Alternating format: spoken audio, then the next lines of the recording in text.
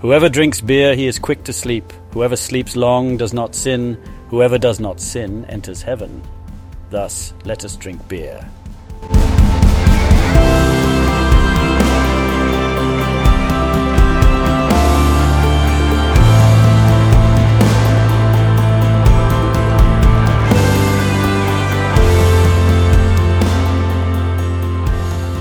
Welcome back to the Go to Hell podcast. Strong opinions, weekly held about Christianity, the church, and beer. Let's join our hosts, Tim Curley and Colton Pierce, as they continue to discuss Book 3 of Mere Christianity by C.S. Lewis. Beer number 2, we're drinking a Barrel House Brewing Company's in celebration of the Mario Brothers movie that's out right now. We are drinking the Kong IPA, which has hazy IPA. We're drinking hazies tonight, which has the Mario Brothers theme on the can with Donkey Kong throwing hops instead of barrels down upon Mario. So I always wonder, because I don't mean to get Barrel House in trouble, but I always wonder when small breweries like this do this kind of stuff, are they just flaunting the intellectual property laws and like the hell with it, or? Yeah, no shot Nintendo would let this fly if they knew about it. Well, they would, but Barrel House couldn't pay the licensing fee to do it. So, I mean, go ahead, I don't care, but main thing is it's pretty tasty. Yeah. And I will say, no disrespect, Barrel House, because we're always so cheery about everybody we're always drinking here. I will say Barrel House, some of the stuff you make, I'm not a fan of, but that's just me and my flavor profile. But they are very popular here in the Central Valley and on the Central Coast. We have a big tap room in Visalia, and it is packed pretty much every night of the week. So, props to them. Yeah, Barrel House. They make a lot of different beers. They make a lot of different beers. I think just what's hard is they have such a huge following, such a huge tap room.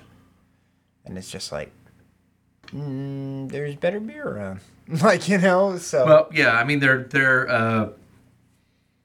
jack of all trades, master of none. And that's not a knock. It's just, I can find better IPAs than what they make, but they make some decent. They make one or two IPAs that don't take care for, but they do make some good IPAs.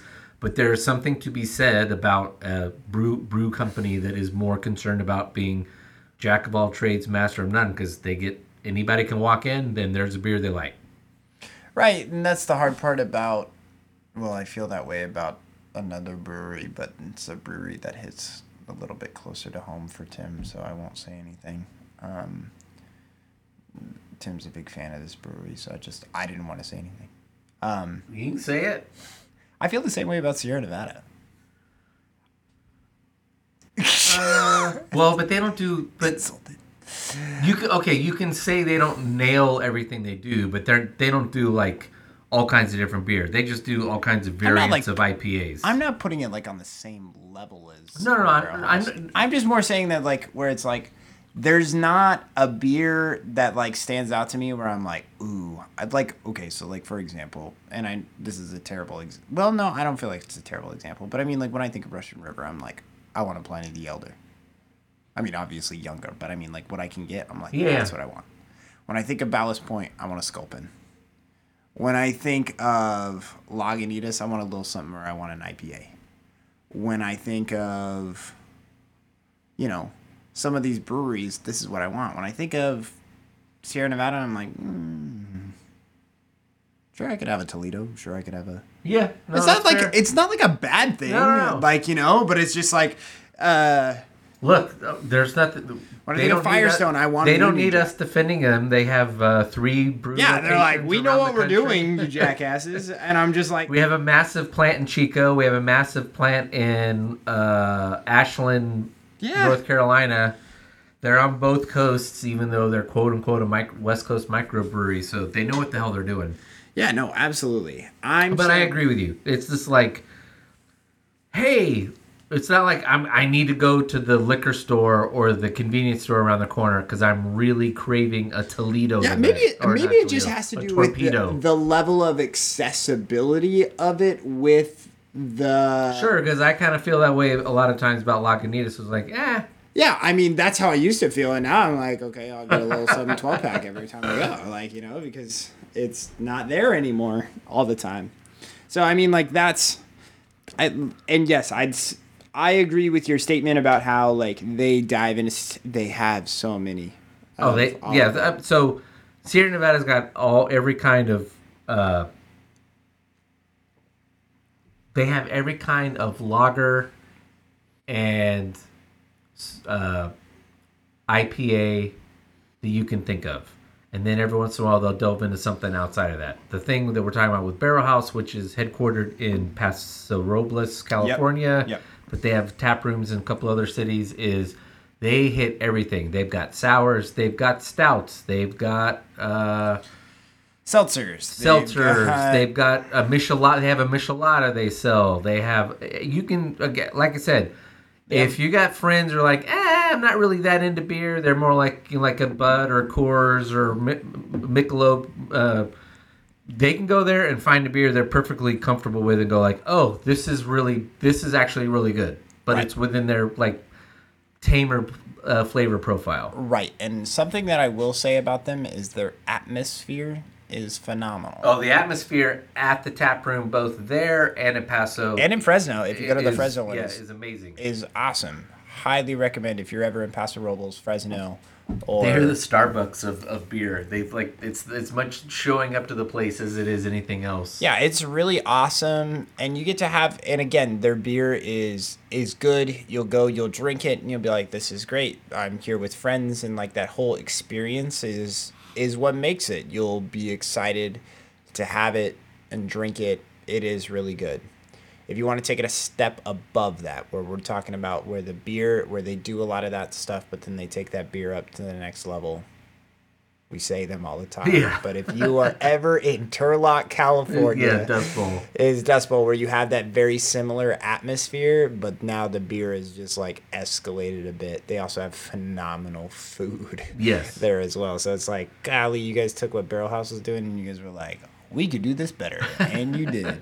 But if you are in Paso Robles, you're Central Coast wine country sometime, you like beer. Yeah, and you're like, I don't really care for wine. Definitely hit up Firestone, and then right around the corner, hit up Barrel House. Yeah, hit them both up. Absolutely. I'd highly recommend it. Barrel House is much more laid back. It's just a big tap room. There's usually 2 or 3 food trucks there, so you can get food from 3 different completely different food trucks.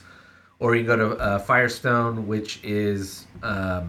and they have right great food. They have a great food. They have the tap room. Fish tacos all the way at Firestone. Yeah. So, anyway, shout out to Paso. Skip the wine, hit the beer. I will. I was like, Paso's wine is on the up and up.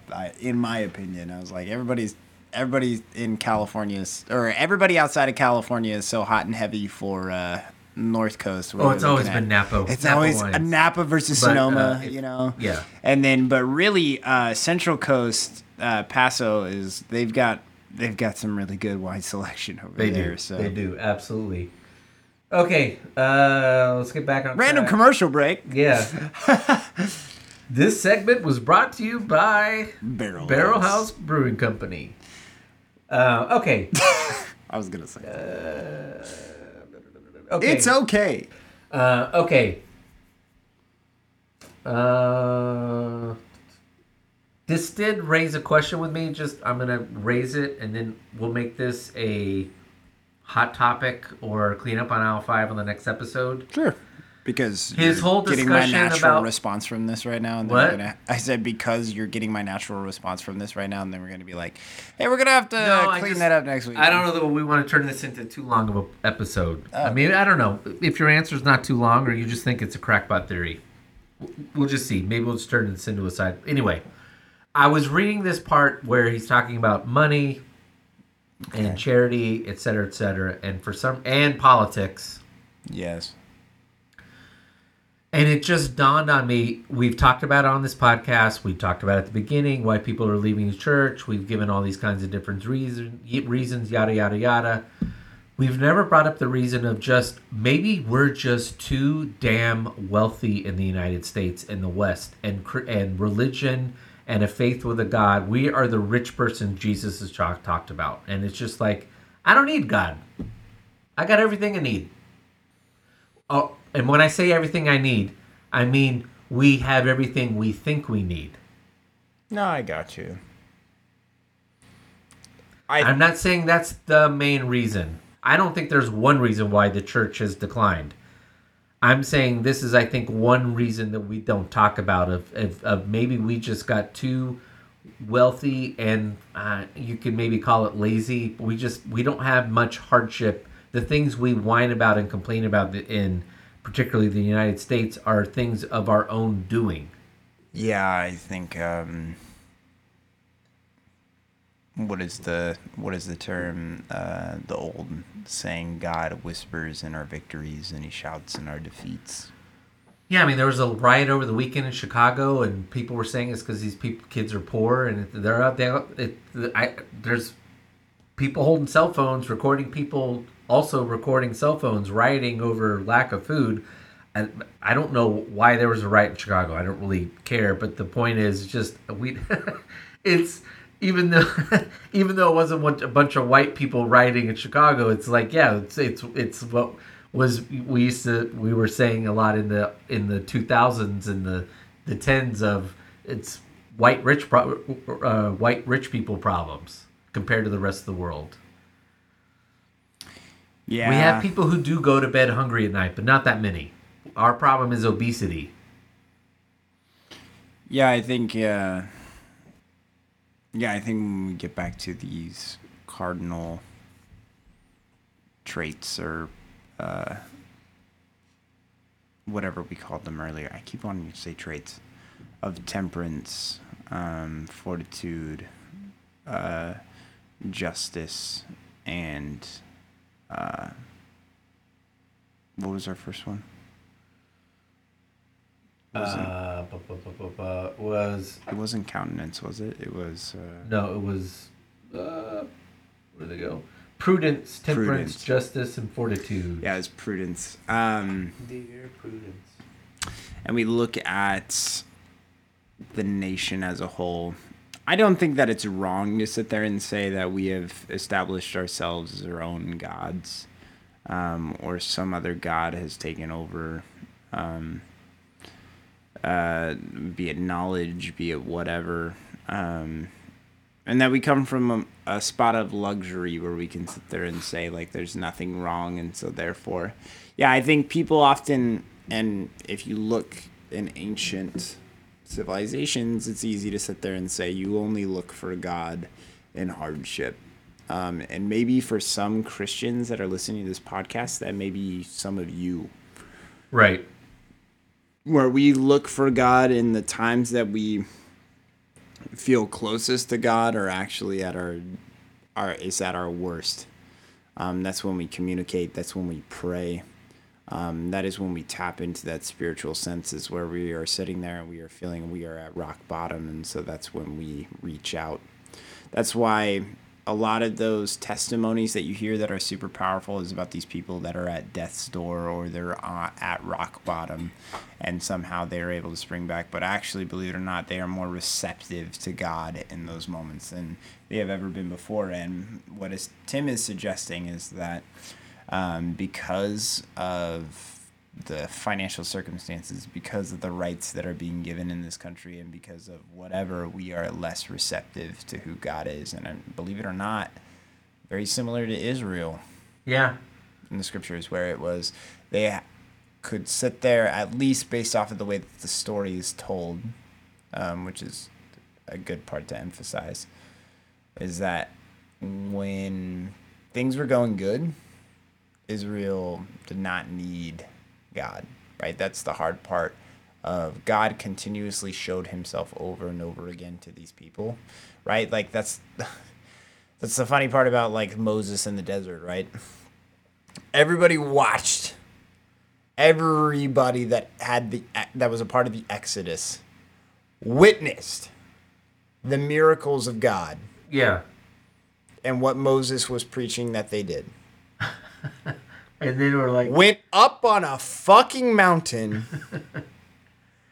for like, now don't get me wrong, Moses was up there a while and there's like the storm and all that shit. Like literally there's like this storm cloud that's just hovering around Zion. And there's lightning and all this shit. We were like, he died. What do we do?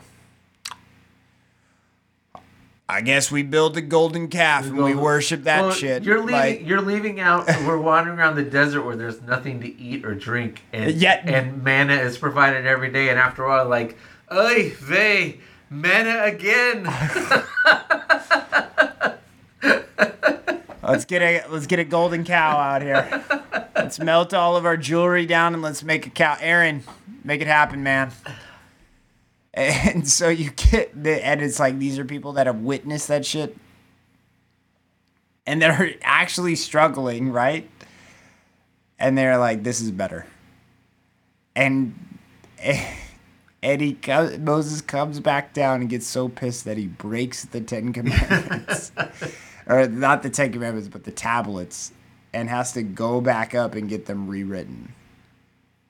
He's so pissed. But yeah, no, that's similar. Once you actually get into Israel and you see all these things that happen, and again, this life of luxury. I mean, you could make the claim about lots of different people in the scriptures about whether or not they would have struggled as bad as they struggled if they didn't come from a place of luxury and kind of understanding that. So I don't think that it's far-fetched to sit there and say no. I think the counter, and it's a recent counter, we just started talking about it this past Sunday in our church, is we're now in a mental health crisis. I think a lot of times we overstate. We're kind of in a continual state of crises and mass psychosis in the country. We're always kind of looking for the latest mass psychosis or crisis to go from, whether it be this country to invade or this country's threatening our security or what, yada yada yada. But I do it's clear we are mentally and emotionally broken. I don't think the statistics on our mental health are if they're out of whack, they're not far out of whack. Yeah, but and so maybe this is because we're now reaching peak of people turning away from God because we've been too rich, and now we're starting to make a turn towards. Yeah, I'm starting to realize there's more than DoorDash, my phone, and whatever's on Netflix at night. I think so. My argument, and listen, I'm somebody who is a huge advocate for mental health. As somebody who goes through mental health issues, which I think we've discussed on this podcast. We've discussed that on the podcast. We've discussed it twice over. Yeah, we haven't done a full episode on, but we've hit it twice. We've hit it from both trauma and just chemical imbalance. Yeah, as somebody who has struggled with that and still continues to struggle with that, it is a constant battle. For those of you, again, that have experienced it know that. I do think that and my philosophy is not necessarily backed. I think there is backing behind it. It's just, it may not be the leading trend and it may not be what people want to hear. But there's this idea that was originally pitched in development to where we're talking about a hierarchy of needs. Hierarchy of needs is simply like you are concerned with when you are talking about what you need first, and then you are able to move on to being concerned with other things. So what is my first and utmost priority, and then what is my priority after that? What is my priority after that? So for starters, the base level of the priority of needs is that you need water, air, you need shelter, you need food. That's the baseline. And as it continues to go up from there, you eventually get to reach what is called self-actualization, to which that is where you are completely content with all of your surroundings and all of those problems. Now, what they're finding is that if they do more research, and they're finding that people in third world countries that have significantly more things to be stressed out about and more worried about are not having nearly the same amount of problems as Americans are, or westernized culture is having with these issues of anxiety and depression. And I don't feel like those stats are really acknowledging the fact that there is a hierarchy of needs, because really what I think that is happening is that when we get to that level, what we are struggling with is, before we are able to reach self-actualization, is that there's a level of social needs. And we are so concerned in that social needs aspect that we are like, okay, is this right? Is this right? Is this right? Based off of socially, because when you find out about anxiety and depression, you're going to find that a lot of those things are based around social pressures and social needs. And so therefore, am I good enough? Am I smart enough? That's the problem with Instagram. That's the problem with all social media. If you look at CNN and whether or not you're intaking too much information, again, those are deals with social aspects, and you have to have your social needs met in order to reach self-actualization. And so because we have all of these needs met before us in the United States or in westernized culture, then there is a lot of things that are going to go wrong in that social category, and that's our biggest problem that we face. It's not any less of a problem necessarily. It doesn't make it more difficult, or it doesn't mean that it's any less difficult than some of the other ones that are going on. If anything, this is something that is uncharted territory, because for long periods of time, people were still focusing and struggling in other tier levels of our hierarchy of needs. And so for all of us to be sitting here and being able to wrestle with social issues and what's going on in our brains is actually really awesome that we don't have that kind of stuff going on, the basic tier levels. But it's something that is concerning, and where a lot of people are finding themselves in valleys, and when I say valleys, is just low points in their life where they don't see any way out of. Because again, this is where something that needs to be said about it is, if you sit there and you look at the social hierarchy of needs, or you look at the hierarchy of needs and you look further down, all of that stuff is physical. It's very physical. Okay, I need a family. I need people around me, blah, blah, blah, blah, blah. That's it. But socially, it is all mental. And especially as more research is coming out about introverts and extroverts and how we respond to one another, how we get met socially is different for every single person. Whereas I know what people need for a shelter and what they need for food and oxygen, and all that kind of stuff. And so it is not something that's physical, it's something that's mental. And so it can be extremely challenging.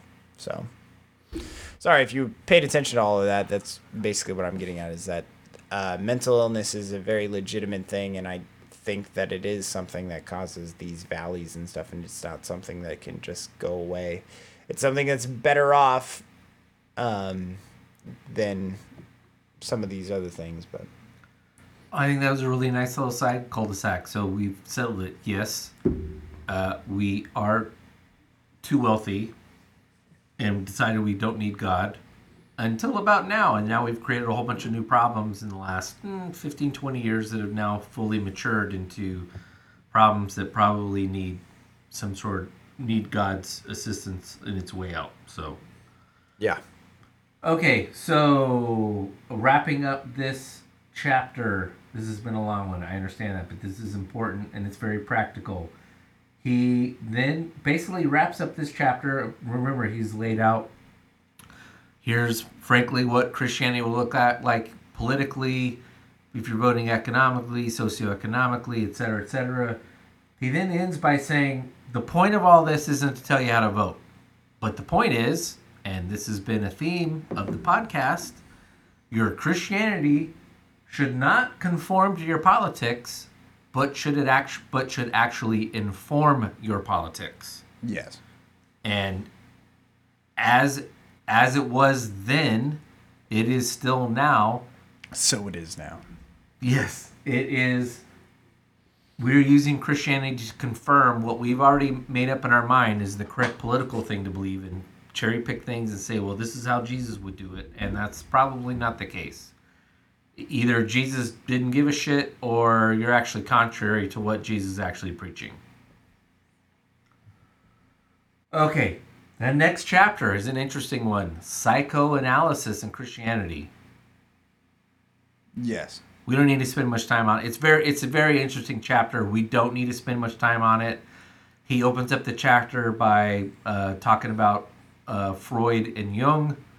I do recommend anybody who likes to read a lot, I would delve into Freud and Jung.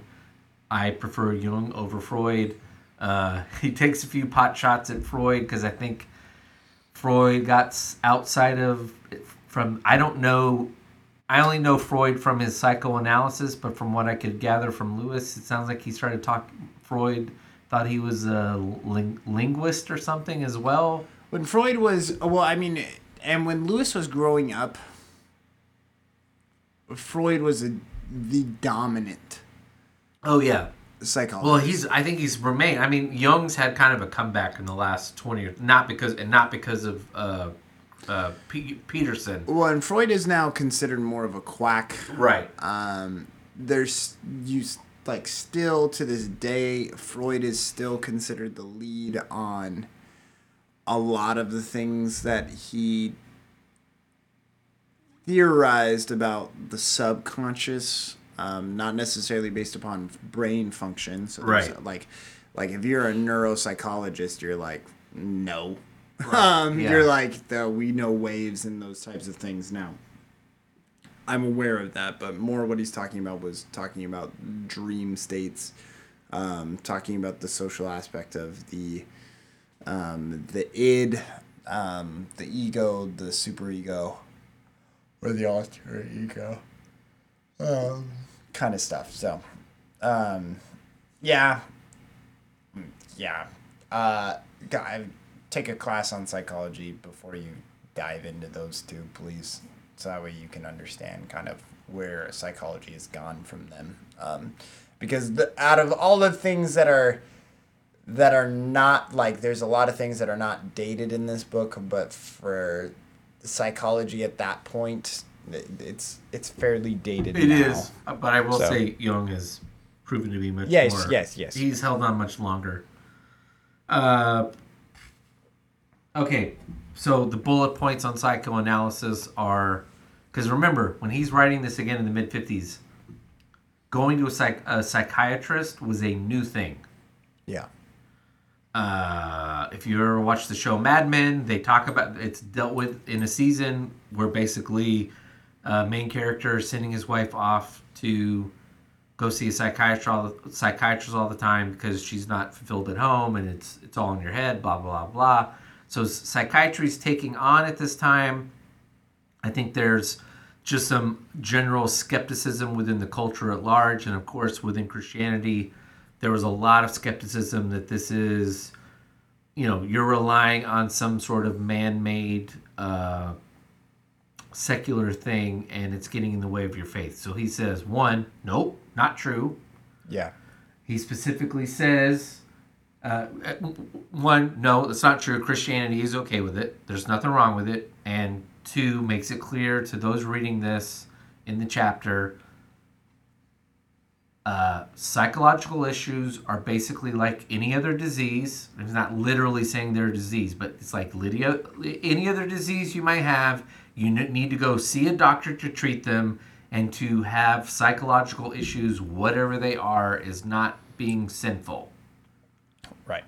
Again, he's being very specific to the church and what the church is going through. However, as we have said, again, when we've talked about the church and psychological stuff as well, the church really didn't get over that until very recently, I would say, depending on what denomination or something you belong to. But there are large swaths, particularly within the evangelical church, that just look skeptical and is like, no, you just need to pray more, or, you know, you need to talk to your pastor, or whatever. Yeah. And so, again, mid-50s, Lewis is like, no, not true. So, then he moves on to sexual morality. It's a big chapter. Again, I'm not going to spend much time on it, not because in some ways he goes into it in detail. He has to, because as we've talked about, along with everything else, postmodernism, this is the beginning of the sexual revolution. Sexual revolution doesn't begin in the 60s. It begins in the 50s. Yeah. It begins basically when everybody comes home from either World War II or Korean War. The sexual revolution starts because everyone's really wanting to get on with life and make babies. Hence baby boomers. Yes. And so he first starts off by saying, contrary to what the sexual revolution is telling you, this isn't some meaningless thing. It's not meaningless to just have sex with whoever you want. There are consequences. There are rules. There are guidelines. There are proper ways to go about having sex, and there are improper ways of having sex. Yeah, that's the... Yeah. I don't know. I always feel weird about this topic because I don't know if I can really speak to it very well. Because you were promiscuous? I wasn't. No, I feel like that's what makes it difficult. Yeah, no, I understand. It's just somebody to sit there and acknowledge that there are... Neither was I, so we got two people who can't talk about it, so... Well, I mean, here's... But he speaks to that as well. The hard part is sitting there and yes, he does, is acknowledging that, hey, there's...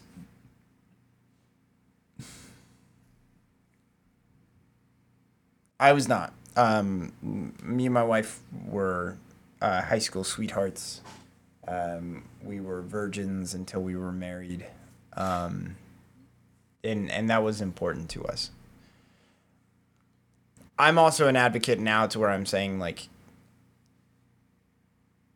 because for us, it was never something that we ever wanted to give up. That was what I believe the correct mindset, where it was like, but yet I know so many people that held on to it as far as like this guilt and the shame thing, right? And it was like, nah, you missed the point. Like, if that's what you're holding on to it for, then you might as well get rid of it. And I know that seems weird, but no, like, I kid you not. That's not good either. No. That leads to people, male and a female, going to Christian college, getting married because they just want to have sex and not do it, breaking God's law, but they're not really meant for each other. Right. I'm not doing it because mom and dad told me to. That's what you're doing right there. Not because you're not curious, not because you don't want. And I mean, like, if you want to translate this to something else, like, let's talk about it in the context of, I was like, so that way it's less taboo for some people because people get weirded out. I was like, okay, then let's do it with alcohol, for example. Consumption of alcohol underage in the United States. This isn't a biblical law, but yet it's a law in our country in which we say that, and in the Bible it says that you need to follow the law of the land. And so... Well, he also said earlier, temperance is a big deal. So a lot of kids went out and got hammered on a weekend on a regular basis, but never had sex because They were scared to death of the latter, but not the former. Right. And so it's like, so what is it that makes that? And we can sit there and we can say there's negative consequences, blah, blah, blah, blah, blah. The risk is just not. But seriously, especially when we're talking about the first topic, which we talked about, which is the sexual aspect, this is something that means a lot more to teens, and it weighs much more highly on their psyche.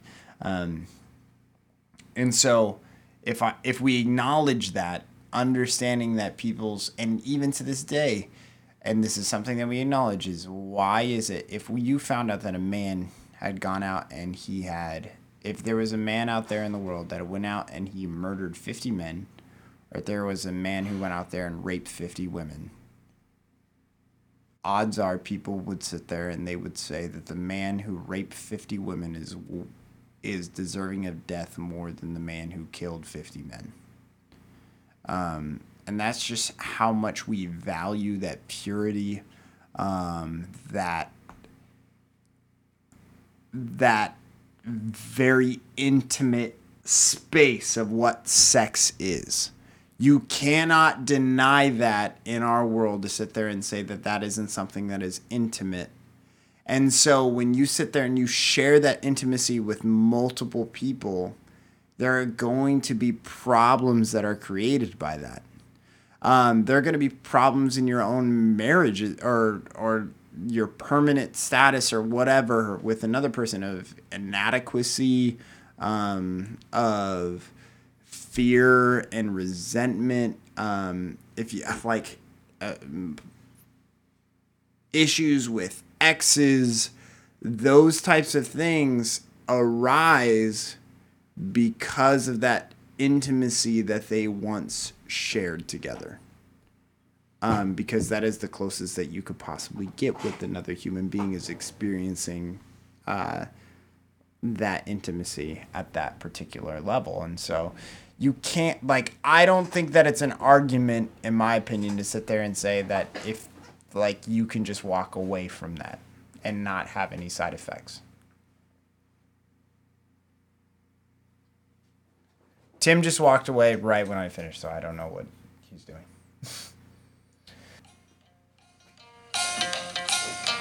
Sorry, this is quite a messy episode. I heard a commotion in the background, and apparently our puppy Tank is a toker, because I went in there and he had a bag of Doritos that he was munching down on. So I was like, Tim just got up and left. Oh, yeah. And here he is. Because he's mad because we took away his munchies. You even smell like you got nacho cheese breath over there, bud. How you doing there, Tank? Yeah, he spends some time on sexual morality, making it clear it's not something to take lightly. No. He takes a paragraph talking about how you might have to ask God to help you remain chaste, blah, blah, blah. But then he stops, because again, he's countering, I think, what a lot of what is going on in the church, and says, he says it's not the thing, though, that we need to be fixated on. And this is the part I'm going to read tonight. He says, finally, though I have had time to speak at some length about sex, I want to make it as clear as I possibly can that the center of Christian morality is not here. If anyone thinks that Christians regard unchastity as the supreme vice, he is quite wrong. The sins of the flesh are bad, but they are the least of all sins. All the worst pleasures are purely spiritual. The pleasure of putting other people in the wrong, of bossing and patronizing and spoiling sport and backbiting, the pleasure of power, of hatred. For there are two things inside me competing within the human self, which I must try to become. They are the animal self and the diabolical self. The diabolical self is the worst of the two. That is why a cold, self-righteous prig who goes on regularly to church may be far nearer to hell than a prostitute, but of course, it is better to be neither. Yeah, and that's kind of what I was getting at when I said, if you're sitting there and you're holding on to this idea that, If you're sitting there and just like, I can't do it because somebody else is telling me this or that. Again, don't, like, that's not a reason to hold on to it. If that's the only reason that you've got, then that's not worth holding on to it for. Because again, very similar to what Lewis said, like that's a minor problem. I mean, like that's going to cause you headaches later on down the road. Like, like what I had just talked about, there are obvious things. It's not something that can't be circumnavigated, and not something that necessarily just because your hormones are raging or whatever. It's not something that you cannot come back from, or that won't take serious adjustment of the heart to come back from, in my opinion, and on C.S. Lewis's opinion as well. So I don't know. That's the hard part of that. But it is such a huge focus. I remember there's and probably those of you that have listened to this have heard of what is called True Love Waits. There was a staff member on the church that we used to go to, staff, who, when I was a sophomore in high school, they were upset over the fact that I was not participating in True Love Waits. Okay. And I was like, what? And I was helping with True Love Waits. It was put on by our youth ministry. I was helped setting up for the weekend, doing all that kind of stuff, making sure everything was going well. And this particular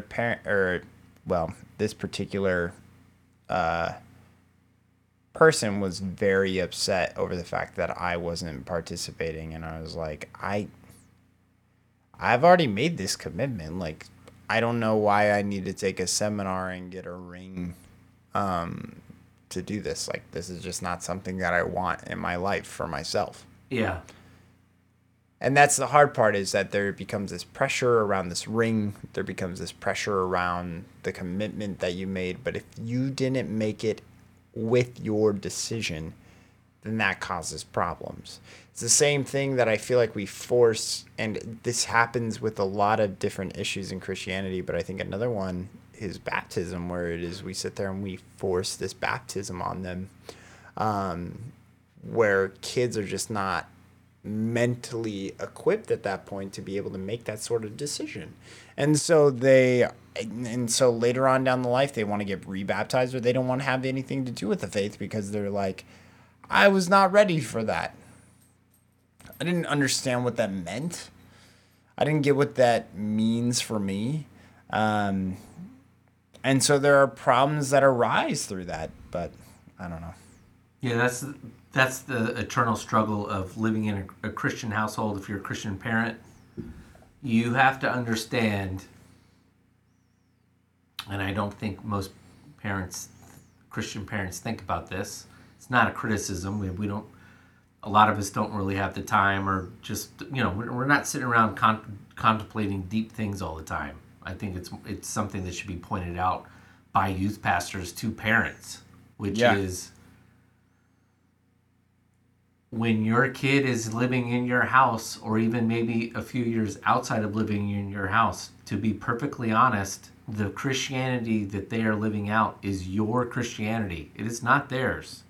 Yeah. And at some point, that kid's got to decide whether or not they buy into that thing that they have, that's been a household religion. And some kids, it's seamless. They've bought into it. Whatever they bought into when they were 14 and fully understood it, they've continued it. They stay on that path.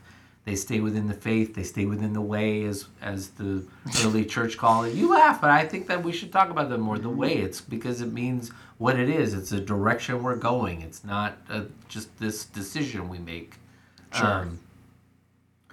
But for a lot of kids, and I would include myself, because it's not because my parents were forcing my religion down my throat, or that the fact that all my for my grandparents were Pentecostal preachers. It's just at some point you have to decide, no, this is really what I believe in. It's not just some inherited family belief. Yeah. And this shouldn't be complicated. Most of us grow up in a household of, we're Democrat in this house, or we're Republican in this house. And your parents expect you to be Republican or Democrat. And then when you come home and you say, no, I voted for Obama, it says, well, you're not over my dead body. It's no different. No, at some point, the kids have to decide, I believe in this thing, and you have to hope that you've done enough to mimic things in the right way. And sometimes you can do everything right, and the child just decides not to. And sometimes you can do a really shitty job mimicking Christianity, and you're responsible for them not following in the faith. So that's each individual situation. But keep that in mind. It is not, just because kids grow up in a Christian home doesn't mean that they're going to, at some point, they have to believe and buy into this thing, which Lewis speaks about. Yeah. He speaks, we kind of glossed over it earlier in the book, but earlier in the book, he talks about faith is basically it's a fair balance of, I have a reasonable, rational amount of information to believe in Christianity, to where it's not just kooky talk. Yeah. But there's also just a healthy amount of faith, like a lot of things in life. Right. Okay. Next part he goes to is marriage. I'm going to skip past marriage. If you're listening to this, oh no, I'd really like to read the book. Sorry. Next one is forgiveness. Again, very big, very important chapter. He hits forgiveness right out of the gate. Says this is the hardest of the virtues. Yeah. We're really bad about this. No one listening to this should be surprised. He says something interesting. A couple paragraphs in, he said, before I was a believer,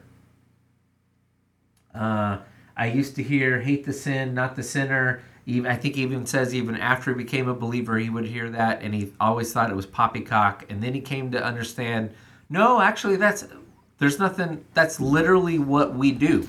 Yeah. He says it sounds silly for someone to say, no, I really love you, but you're a sinner. When we say, well, that's just a cop-out. But he says, no, actually, it's not a cop-out because that's how you judge yourself. Right. Now, that's the way he said.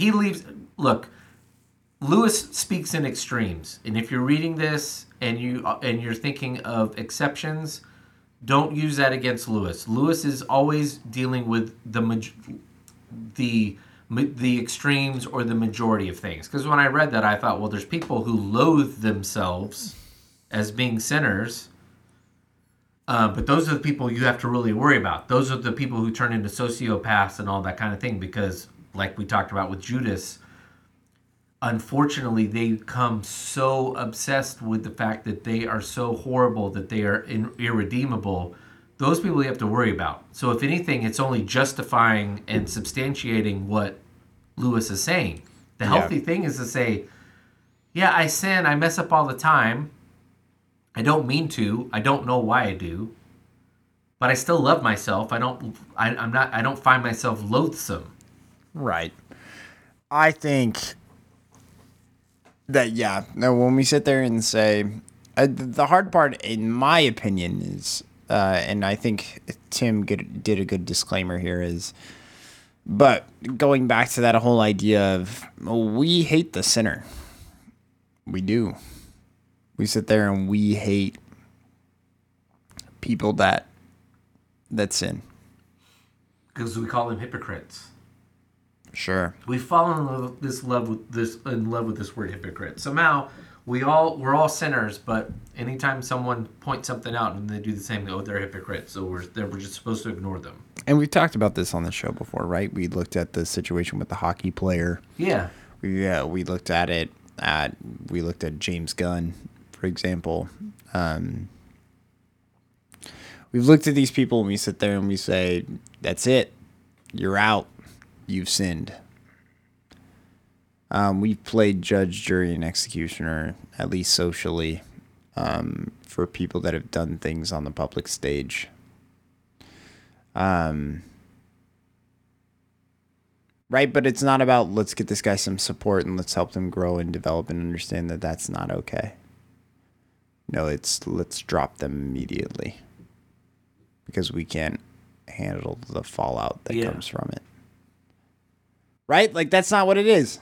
Right? No university that has dropped people because of racist comments that they have posted on whatever is not sitting there and saying, let's give them a training. Right. Let's help them grow and understand that that's not okay. No, that doesn't exist. It doesn't. Well, in some instances, it's something from 5 years ago, and it's not even a question of have you grown since then without any training. Right, no, and I mean, like, yeah, even then it's, we don't care about if you've grown, we just care that if you've done the incident, well, then you're out. Yeah. And that doesn't mean, if you are listening to this and you feel like I'm not saying that that's not bad, that's not what I'm saying. No, but, well, that's the next thing of what Lewis says, is forgiveness doesn't mean punishment. In some instances, we forgive, but we still have to punish. Absolutely, that's not... And that's something that we've talked about on this as well, where I've talked about driving by the prison and, like, literally, like, crying over the fact that there are prisoners in there that are going to serve the rest of their lives there, and never see outside, and that's all they're ever going to know. And why that's upsetting is just that idea of... And never at once at any of that time did I sit there and say, well, those guys don't deserve that. That's not what's being said. I just feel sorrow for them in that the fact that they will never, because of some fucked up decision that they decided to make, or that life threw their way, that's all they're ever going to know is the inside of those prison walls. And that sucks ass, because I know how beautiful life is. And that sucks. And it doesn't make what they did right. Like, it's just like, okay, well, we just don't do that to people. Nope, that's not it. But it doesn't mean that you can't feel sorrow and remorse for what happened there. And so when people do fucked up things, it's okay that we have to adhere to the law, or you don't sit there and have consequences for their actions, to where you sit there and say, hey, I can't be friends with you anymore. That doesn't mean that you don't feel sorrow over the fact that you just lost a friendship because somebody just burned you. Mm-hmm. Where you sit there and you reflect and you're like, I remember those good times, but yet this just hurt too much. And to where I forgive you, I don't hold it against you. But at the end of the day, we can't do this anymore. And I think that's a very realistic expectation to have before you go into any of those things. So, I don't know. All right. He wraps up the chapter. We won't go into too much detail. Wraps up the chapter by providing the distinction between thou shalt not murder, thou shalt kill. He provides, some of the language mix-ups, what the original language was. Yeah. And then he does mention he understands why people are pacifists, but believes they're mistaken, blah, blah, blah. So he's just kind of breaking down... I don't remember why that was in there, but... Okay. Next chapter, the great sin. Are we only just on the great sin? We're gonna have to split this into 2 parts. So, great sin is... He alluded to this. We talked about this on the sexual sin. He says the great sin is not sexual morality. It's not some other things. It's contrary to what Christians believe. Pride is the greatest sin. That is the sin that God despises the most. And says it's the opposite of humility. Why is that the greatest sin, Tim? Well, he says it's because it's the greatest cause of misery for man, and the biggest cause of divide between man and God. Yeah, what you're getting at here with pride is, again, you are now putting yourself at the level of God. Before you continue. Oh, sorry, you had just paused. So. No, I know, I did, but just, I want to get this out of the way because he goes on and then he does the caveats, but I want to get the caveats out of the way. He makes it clear. Pride is not taking pleasure in being praised at doing something. That's not pride. Hey, you did a really good job. Oh, that's pride. You can feel the pride from that, but no, that's not the pride. That's not. You can also be proud of something that you did, just on your own without an attaboy. He's making it clear that's not in and of itself pride. Pride is bigger than that. Pride is I don't need God. Pride is I did this by myself without anybody helping me. Pride is I am better. Pride is going back to the sins. Pride is I am not that guy because I don't cheat on my wife, even though I cheat on my wife every day in my brain. Right. Pride is I am not a thief because I didn't rob the liquor store, but I've thought about stealing from my work. Pride is I didn't pick the fruit and eat it. This woman gave it to me. Yeah. Yeah, it's not being able to recognize fault. We could probably spend 3 episodes just breaking this down and going through the Old Testament one thing after another, being pride is ultimately what is the downfall. Pride is the downfall of what we talked about on our Easter bonus episode of Judas. Judas took pride in he knew it was best. And what he thought was best was Jesus was going to be the savior of the Jewish people. And when he failed to do that, he sold him out because, well, Jesus isn't the guy. Because I know better. Yeah. Pride is the Tower of Babel. Pride is David and Bathsheba. Right. I think it's a poison. Something that it's in every single person. Of just this idea of we think of ourselves as more than what we are. And pride is the guy who's going to cast the first stone at the prostitute. Those verses don't exist. We've already been over this time. Pride is...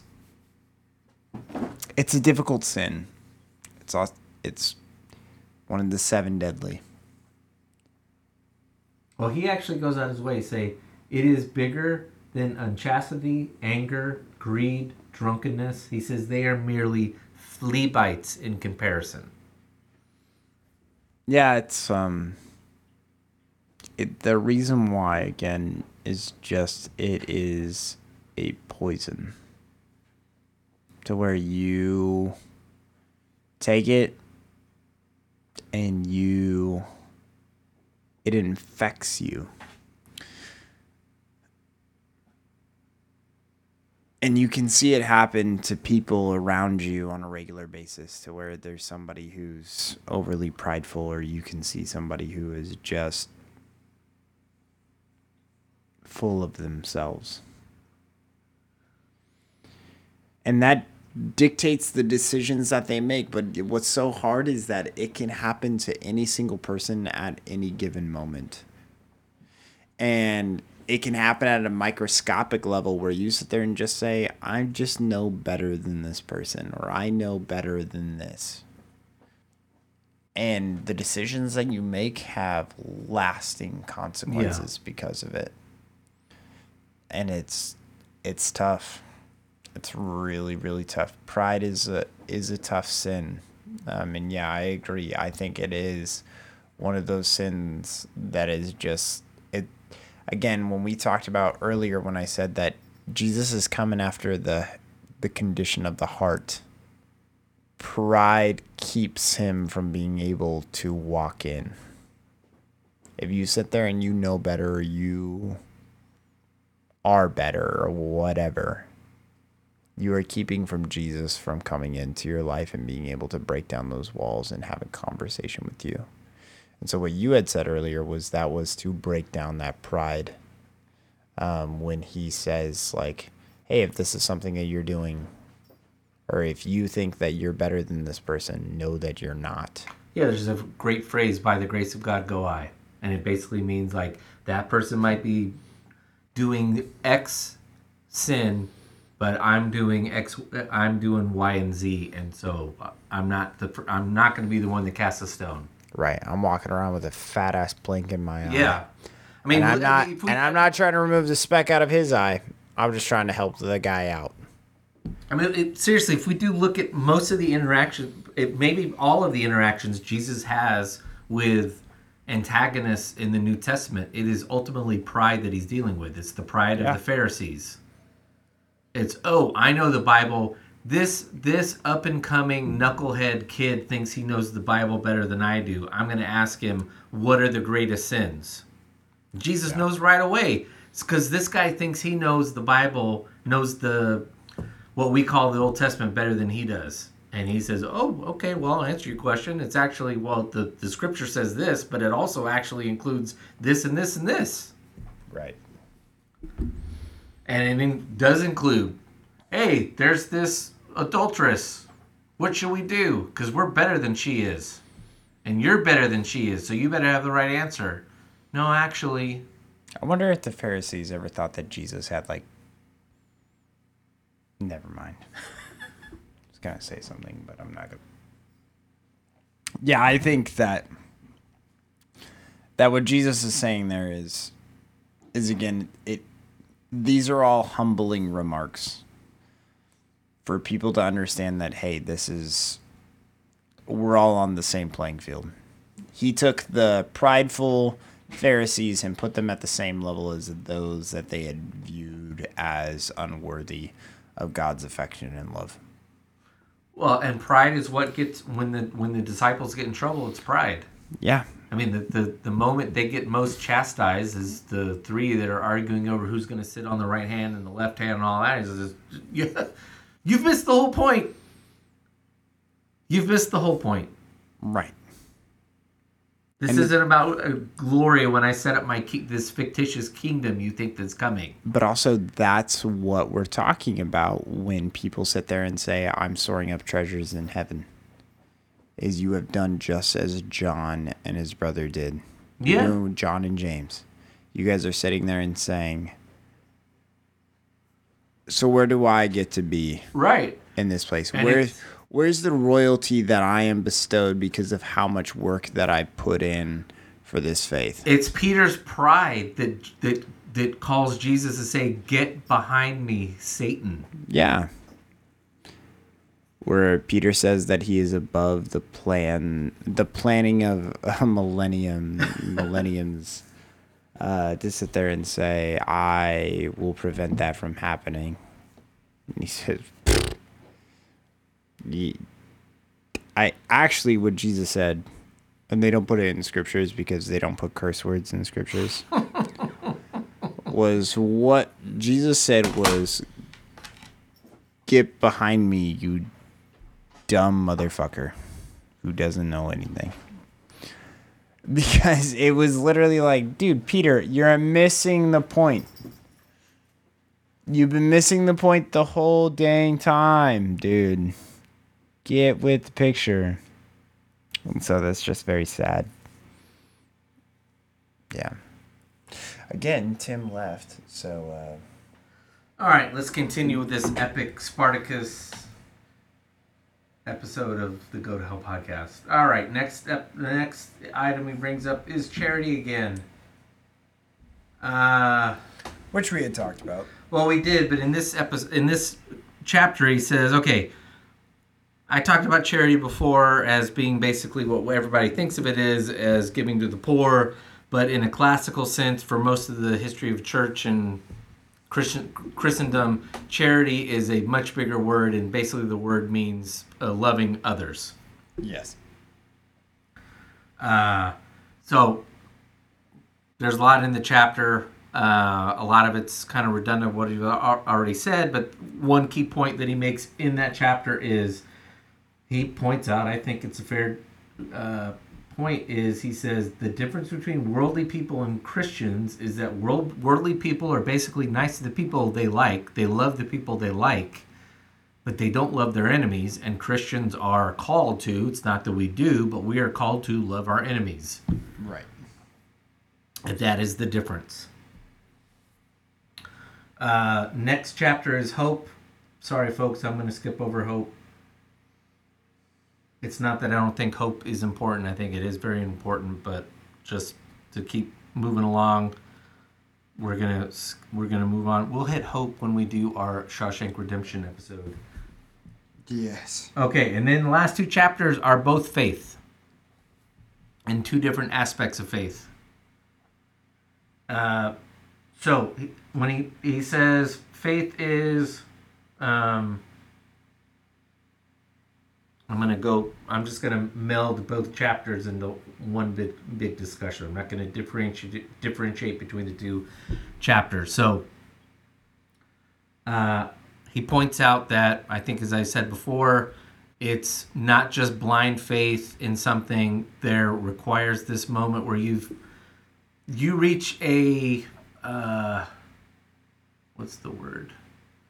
You reach a point where there's enough, one might call, evidence to support that Jesus is who Jesus is. Yeah. And then there's also just further believing everything else. There's a event horizon where okay, it's not just I have blind faith that this guy was this carpenter and blah blah blah blah. You read the scriptures. There was a good at church this Sunday. There was a good somebody had visited church on Easter, and they mentioned it in the service where someone said, I believed my whole life that Jesus didn't exist, and I showed up to your church on Easter, and you kind of persuaded me that this whole Jesus thing and rising from the dead actually happened. So I think that was a perfect encapsulation of what Lewis is talking about.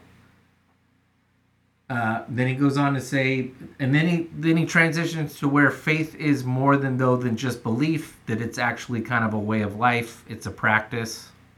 Yes. And the more we practice at it, the better we're going to be. So, if we do it 1 week, then 2 weeks is easier, and 3 weeks is easier, and then after a while, it's just a way of life. But basically makes it clear, time and practice is key to faith. Yes. He does throw in an interesting little nugget where he says, and I don't think I'm paraphrasing him incorrectly. He basically says, and I've talked about this. I think I've mentioned my father talked about this later a lot when I talked to my dad about issues of Christianity, where he says, the older I get, the more doubtful I actually get about things. And the way he describes it as, he describes it as a mood. There are moods in your life where you're having a harder time with Christianity than you might have in other periods, and that's okay. We go through these fits where it's a little harder than it was maybe. It doesn't get easier. I think the whole point of it is, just because you've been practicing as a Christian for 10 years doesn't mean the 10 to 20 years are going to be easier and the 20 to 30 years are going to be easier. You're going to go through periods where actually you're going to have a harder time with this. Yeah. And part of it's because, there's a level of idealism built into Christianity as to how people are going to live. And I think you kind of, even though it's childish to expect that you treat people nice, you're going to get treated nice back. Yes. You get shit on, and you're just like, well, what's the point of this? And it's not sinful or being a doubting Thomas or anything to be like, well, what the fuck am I getting out of this thing if I'm still getting shit on? Yeah. And life's getting harder. Yeah. Again, I think that is where it's good to read your Old Testament, because people get really cranky with God and be like, dude, what the hell? Yeah. And God usually says, all right, you can ask me and you get mad at me. I'm a big boy. You're not going to like my answer, but I'm going to give you an answer. You're really not. But it's okay to get upset. And then he talks about I already mentioned belief is not a blind faith in something. And then he talks a bit about, well, he makes a clear distinction. I think he's trying to make distinctions within the church or misconceptions within the church, where he says this isn't simply being a follower of Jesus and me being able to do. He's now trying to work out the works and the faith part that is always the difficult part of being a Christian. I don't care if you're a Catholic or a Protestant. If you're a Protestant, you are told Jesus does all the work, and then you're like, okay, so does that mean I can do whatever the hell I want to do? Yeah. And if you're a Catholic, it's like, well, I have to do all this stuff, and it's like, well, I'm barely treading water here. Oh, where does the faith kick in? And he's trying to say it's neither one or the other. Right. You have to work at trying to be a better person. You have to work at doing the things that God calls us to do, that Jesus calls us to do, the things that society might say. I mean, frankly, what he talked about, the thing that we don't want to talk about right now in the church because society mocks us for it is, one needs to be sexually chaste and in some way. Yeah. We are called to do that, whether we understand it or not. Yeah. But doing those things is not what's going to save us. Ultimately, the more we try to do those things and fail, the more we realize I'm not doing this without God and Jesus helping me out. Yeah.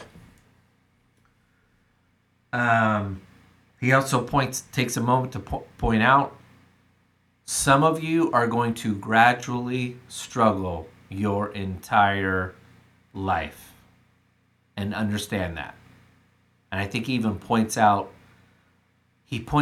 Paul and I think John Bunyan. And I don't know much about John Bunyan. I've read Pilgrim's. Did he write Pilgrim's Progress? Is that what he wrote? He's actually Paul Bunyan's father.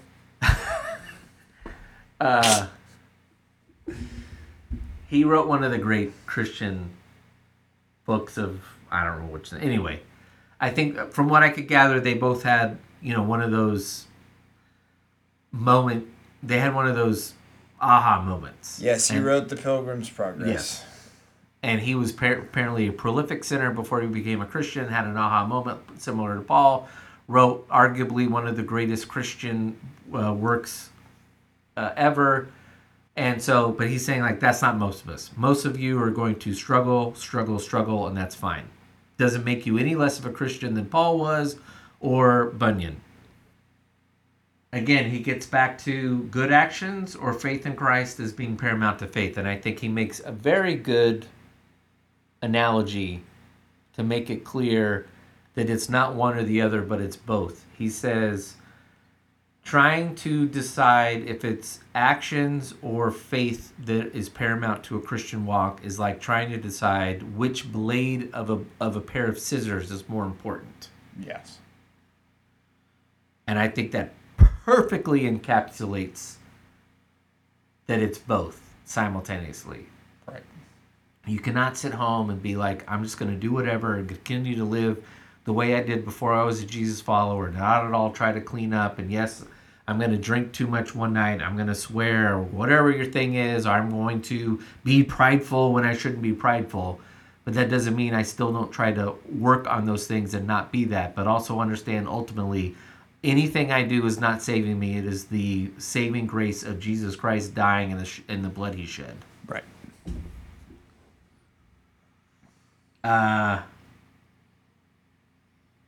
To further the point, he then, towards the end of the chapter and the book, picks on two parodies of the two sides of the church. And he says, one side of the church, being the Catholic Church, says, you're a sinner, give all your money to the church so the church can do great things, and that's going to save you. And the other extreme on the other side is, Jesus died for you, his blood saves you, and so you can do whatever the hell you want because you've been saved. And he said neither one of those extremes is accurate. Right. Which I feel like you can deduce why that would be the case. Right. And then he wraps up the chapter by saying this. And I think this is good for someone who at this time was still a relatively new Christian. And he's made it clear in this and other writings that he was put off by the works part of Christianity. Yeah. And he says, look, this is the way the Christian life's going to be. The Christian life is going to be seemingly about, at the beginning, all about morality and your duties and the things you're supposed to do and the things you aren't supposed to do. But if you live out that long enough, that life long enough, it's going to lead you to a much more enriching life that you don't even have to, it's just like natural, like swimming. Yeah. Yeah. Oh, it is. Yeah, I don't even feel like there's anything left to be said on that. No. No, I think that is... It will be that natural. It's like riding a bicycle. So is that it? I think so. For our 2 hours and 20 minute episode, 221. Well, I mean, we gotta cut a couple of things out. A couple of minutes. We'll be down to 2:15 maybe. Yeah, I think that's it. All right. Well, thank you for listening to this episode of the Go to Hell podcast. Please subscribe, rate, and review. It's those subscriptions that boost us up on Apple Podcast and Spotify, etc. If you like what you've heard here, great. If you don't, go to hell. Cheers.